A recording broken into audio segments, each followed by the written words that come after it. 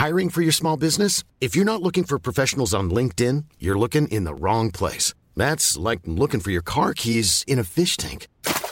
LinkedIn helps you hire professionals you can't find anywhere else, even those who aren't actively searching for a new job but might be open to the perfect role. In a given month, over 70% of LinkedIn users don't even visit other leading job sites. So start looking in the right place. With LinkedIn, you can hire professionals like a professional. Post your free job on linkedin.com/people today. Transform your home in one weekend with paint from Menards. Get a paint that combines durability and gorgeous color. Dutch Boys DuraClean Interior Paint and Primer in One offers Stay Clean technology, making your home stay beautiful and clean longer. And with Dutch Boy's easy opening, smooth pouring container, transforming your home has never been easier. Save big money on Dutch Boy paints and head into Menards to get your paint project started today. Save big money at Menards. Wake up in the morning feeling like Waterman is extremely well. She's very slippery. you don't own me. Okay, now the tough question. Is this a try? Yes or no? Just because I'm a woman. Hello, Christmas tryhards. Hello, everybody. We've had a bit of a break. I know, and ironically, it's not because we've been hungover, because we actually were adults and professional and behaved ourselves in Dubai for a change. Yeah, it was a slightly different vibe to when we were desperate to do a pod recording in Hong Kong. Yeah. You know what? It would have been brilliant to do a pod recording, but I can't believe the amount of times that you actually physically came to see me and I was too busy to talk to you. I know. Yeah. You were very what a time. Time to be alive. What a time to be Full alive. Stadiums, lots of people enjoying, brilliant rugby, and just so good to have Sevens back and be out with HSBC and doing all the cool stuff that I get to do with them. And yeah, good times. It made me feel very old, though, I'm not going to lie, because if you weren't at the Sevens and aren't aware, Disclosure played on the Friday evening, and I asked our production coordinator at Sunset and Vine, oh, what did Disclosure sing? And she was like, they're DJs. I was like, right, okay, sorry. And then proceeded to call them Diversity for the rest of the weekend, because I still did not know who they were. And they were like, oh, what time's Ashley Banjo on to do his head spins, LJ? I was like, he could be for all I know. Yeah, I didn't venture over there. Also, I definitely felt old. I obviously wore a red polo for the whole time. So wasn't looking the most glamorous, not going to lie. I did try and doll it up with a bit of curls and hair. But I reckon I would have been a bit devastated, because obviously, you know, rugby tournaments, rugby girls, you know, I was never the six-pack queen of wearing a really nice sports bra and shorts. I fully wore a baggy vest and just wandered around. Yeah. But this time was a unique time for the Sevens, because there were some unbelievably long legs and glamorous women. And I was like, wow, she must be athletic for rugby. No, it was a netball tournament that was there. So I think it went down quite well. I saw a lot of netballers. I didn't see any netball being played. So I might just wear one of those dresses next year anyway. I'll be goal attack. You can be goal attack. I was always wing defense. Yeah. Anyway, oh God, how weird. I was going to say that is not the only example of us growing up. I am speaking to a CEO. All right, Mrs. Big Time, congratulations on the launch of the Women's Rugby Association yesterday. We have been very quiet about it on the podcast because we've had to, but I know that this has been a huge amount of work and undertaking this year for you. So please, first and foremost, run the listeners through what this means for the women's game. Oh, you know what? It's been amazing. You know, it has been an interesting 10 months, I think, really learning. And when I was asked, oh, you know, we think that you should be the CEO of this, I was like, Chief Entertainment Officer, I can do that role. And I think, yeah, when you get some amazing messages from your peer group, obviously from when I was playing, and them saying, oh, look, this is fantastic for the game, you know, can't wait to see what happens. And like, how are you the CEO, with like lots of laugh faces? You kind of think, well, I feel like they will support me, but yeah, no, all good vibes from yesterday. We're blown away, and in terms of what it's going to offer, it's something that has been needed for a significant amount of time. You know, I sat as a player rep with the Red Roses. That's a new team. Gosh, you can tell how tired I am at the moment. The Red Roses, and went through that process around bringing in contracts. What do they look like? What was the expectation put on us? And I think everyone knows over the last few years, those expectations are being mirrored quite similarly to what the Premiership is requiring from the players. And I'm just really proud of it, because it's actually been an incredible piece of teamwork from myself and the other co-founders. And the best bit about it, and probably the most inspiring for me, is the fact that the three other ladies that I've worked with, not only two of them rhyme with my name, Holly and Polly, but Ems as well, all sit outside the women's game. And they, although have investment in rugby in various different ways, passionate about the sport and as a whole, they have all come at this as people that just think it needs change and it needs the support, and they have thrown everything into it in terms of their experience, in terms of their passion, and also just looked at it with a really refreshing set of eyes and asked me questions, and made me question, well, actually, why are we doing this as a sport?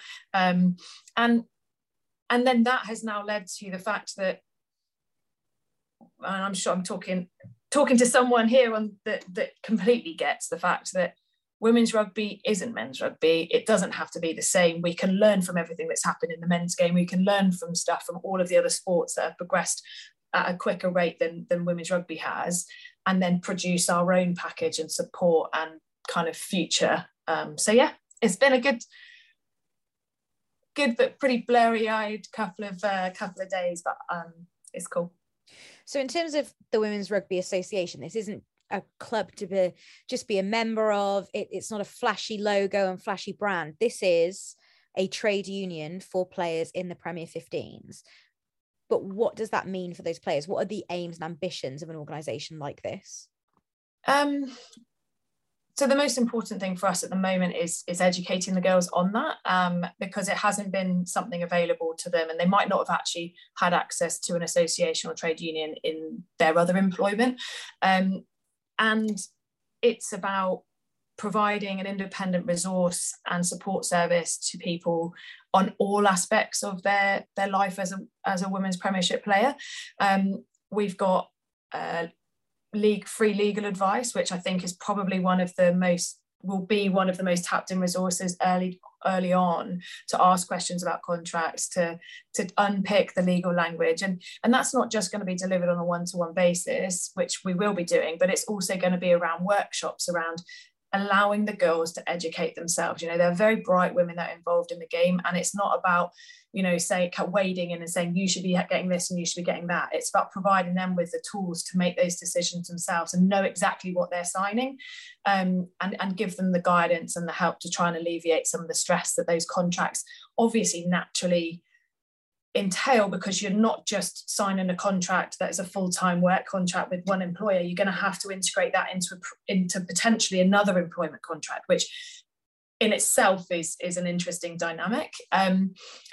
That's one component of lots of others. The other side is, at the moment, the women's game is growing at a rate and notch. You know, it is in a brilliant position. The girls are doing their thing on the field to make sure it's, from a performance perspective, it's flying. But it has to all be growing at a sustainable rate. And what does the future look like? And, you know, at the moment, we're petering on, this isn't a sustainable version for the players. The RFU know that, the clubs know that. So it's just a matter of, right, how can we grow this? How can we develop it? And those conversations are happening, you know, happening a lot in a really proactive way. But at present, without a truly representative player voice. So that's something that we're looking to integrate really early into helping and having one of the key stakeholders in the room with the decisions. And then I think, you know, something that we always joke about on the pod in terms of my coaching, mentoring and kind of teacher background, one of the other really important parts of what we're going to do is around education, and the fact that there are so many parts to growing and developing as a person that can strengthen your rugby career, but that your rugby career can strengthen as well. And it's highlighting those, it's looking at personal brand, it's looking at, you know, potential work experience opportunities, it's bringing in experts from all different industries to come in and speak to them, mentor the girls. And I think that's the bit that I'm really excited about, because I think that's where I can really get stuck into what I wish I had had as a player. You know, when I'm now looking back at the grand old age of 36, I can say, oh my gosh, if that was told to me at 18, or that was told to me 2 years out from retirement, it would have made not just the biggest difference to where I am now, but actually to alleviate some of the stress that I was carrying, because I wasn't sure and I didn't have anywhere to turn. I think what's interesting for me as a non-player, but someone who's involved in both elite women's rugby and the professional men's game, is that I think when we look at women's contracts that have been introduced for players in England and Scotland over the past couple of years, and certainly for me looking at players in Wales who are getting contracts now, and conversations that I've had, is that we've almost kind of assumed that women's rugby is just matching men's rugby in 2021. So by giving a 20-year-old female player a contract in the women's game, it's the same as giving one to a 20-year-old male. But the reality is that we are in women's rugby where men's was in 95. There is no framework for what this means to be a professional athlete. And this is where, for me, from the outside looking in, it looks like the Women's Rugby Association has the ability to readdress the balance. It's not just about being a player, it's about all of the things that make up being a professional player. And that isn't just about what you do on the park. It's interesting you say about that we're in the same position as the men in 95. Actually, I don't believe we are, because the club game isn't filling stadiums yet. You know, they're not household names that people know play for their country or play for other internationals. You know, there is a significant proportion of players that, you know, do an amazing job week in, week out with Premiership, but don't have the brand or the fine, you know, do you know what I mean? Or sponsorship or whatever it might be. So I think we are in a really unique position with the women's game because of that. And, you know, the biggest question at the moment is, what is professionalism? And I think I've always been a real realist, and really, you know, when I look at what we offered at Hartpury College as a package around the players, it was all of the stuff that comes with being a professional that is key to have in place as a foundation. So that is, you know, top level physio and medical care, that is strength and conditioning relevant to age, experience, position, that which folds into, well, a prehab program that is individualized. It is also the nutrition that sits around different areas, different positions, a female over a male. You know, instead of just getting in a sponsor that is a nutrition company for the protein shakes or whatever it might be that the men have, well, actually we have a totally different makeup. What does that look like? What does the analysis look like available? What's the coaching standard? Like this, do you know what I mean? Like, it's like all of that to me that's the minimum standards around being professional, and money is a significant part of that. And we want to obviously get to a stage where everyone can be paid and they can work full time. That being said, it's an interesting, if I look on a, you know, if I talk as Nolly, ex-player, you know, what I experienced during my career, I often get asked, you know, it must have been incredible to be a professional rugby player. And you know what? It was great, because I spent a significant proportion of that time in rehab with my knee injury. But I actually also really struggled because I wasn't being mentally challenged enough. I've been used to working full time and, you know, and stimulated in a different way. And actually, a lot of the skills that I now possess as a human came from the fact that I work full time, and I have a real understanding of a dynamic within a workspace, whether that's in education, whether that's in a performance environment. So I think that would be the aim, but there are so many other components that are really key to making sure that the girls can perform, believe that they can perform at their best, and then at the same time perform their best as people. And when they go out of the game and use the game as a springboard to say, look, this is who I was and this is what I did for so many years and I loved it. And now look what I'm doing. And I think that, you know, again, my personal experience, you know, education and coaching was what I did when I was an England player. I'm not doing either of that. I'm doing a bit of coaching, but I'm not doing actually either of those as my career now. the stuff I did in rugby has allowed me to do my career that I'm doing at the moment. So it's kind of getting all of those bits together. And I think as well, though, it's interesting. Like, I have had conversations with, obviously, one of the big articles that came off the back of Wales's contracts being announced was the value of them and them being £19,000 a year. And I've had conversations with Wales girls about the fact that, well, the onus is on you to monetize yourself outside of that. If you're a professional rugby player, you've got lots of commercial opportunities. That comes as very natural to me because I have worked with, for the past 15 years, male rugby players who are given free cars and are given sponsorship opportunities and things like that. Whereas the girls, when I say to them, well, the onus is on you now to make some money as a professional, their first question to me is how? Because there hasn't been any guidance and any education around all of those things, which are what make up being a professional rugby player. How much do you think this kind of thing is perhaps a bit of a kind of spotlight to commercial entities as well, to say, no, the women's game is changing, come and back us, come and back professional sport?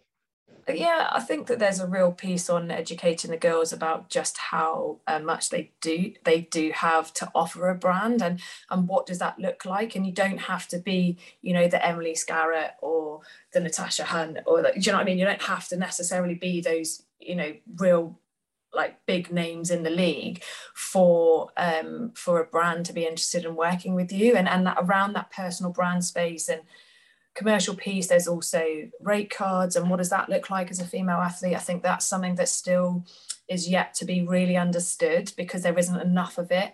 That said, obviously there are a few of us that are now working across the men's game, and where is equal pay sit, and lots of different things. So I think, it's crucial because I wouldn't have been able to perform in the latter part of my career if I didn't have some of the sponsors step in and help, because it wasn't about me paying out for things. It was the fact that if I had to pay out for things, I had to do the work to then earn the money to pay for the things that I needed to find. So, and the classic thing for me was my boots. I wore very expensive boots because I had dodgy little feet, and that I would sidestep my way through in the space of sometimes 4 games, and they're £100 and something a pair. Now, I couldn't afford to keep paying for that amount of boots, but if I didn't have those boots, I couldn't perform at the level I needed to be as good as I could. I actually had sponsorship to pay and sponsor my feet. So someone stepped in to do that. So it's not about necessarily, and this is where we're working at the moment, it's not about making lots of money. It's about also having to not find the money and have someone actually sponsor or work with players or whatever it might be on a specific thing, so they know exactly this is where my money is going and this is the difference it's making. And I think if given some of the very experienced people that I've worked with, just chatting to them around advisory board and stuff, is actually, that's kind of what brands want. They want to know, where's my money going, what the difference is it making, and can we kind of pat ourselves on the back because we know that we're doing something well. And actually that's an education piece for us around ourselves as the WRA, but also with the players. I note with interest that you said you had dodgy little feet, but I would argue that you still do. We are going to make this a quick pod today, and we're going to try and reconvene later in the week to have a bit of a European rugby chat. So we won't discuss that quite yet, but what are you up to for the rest of the day?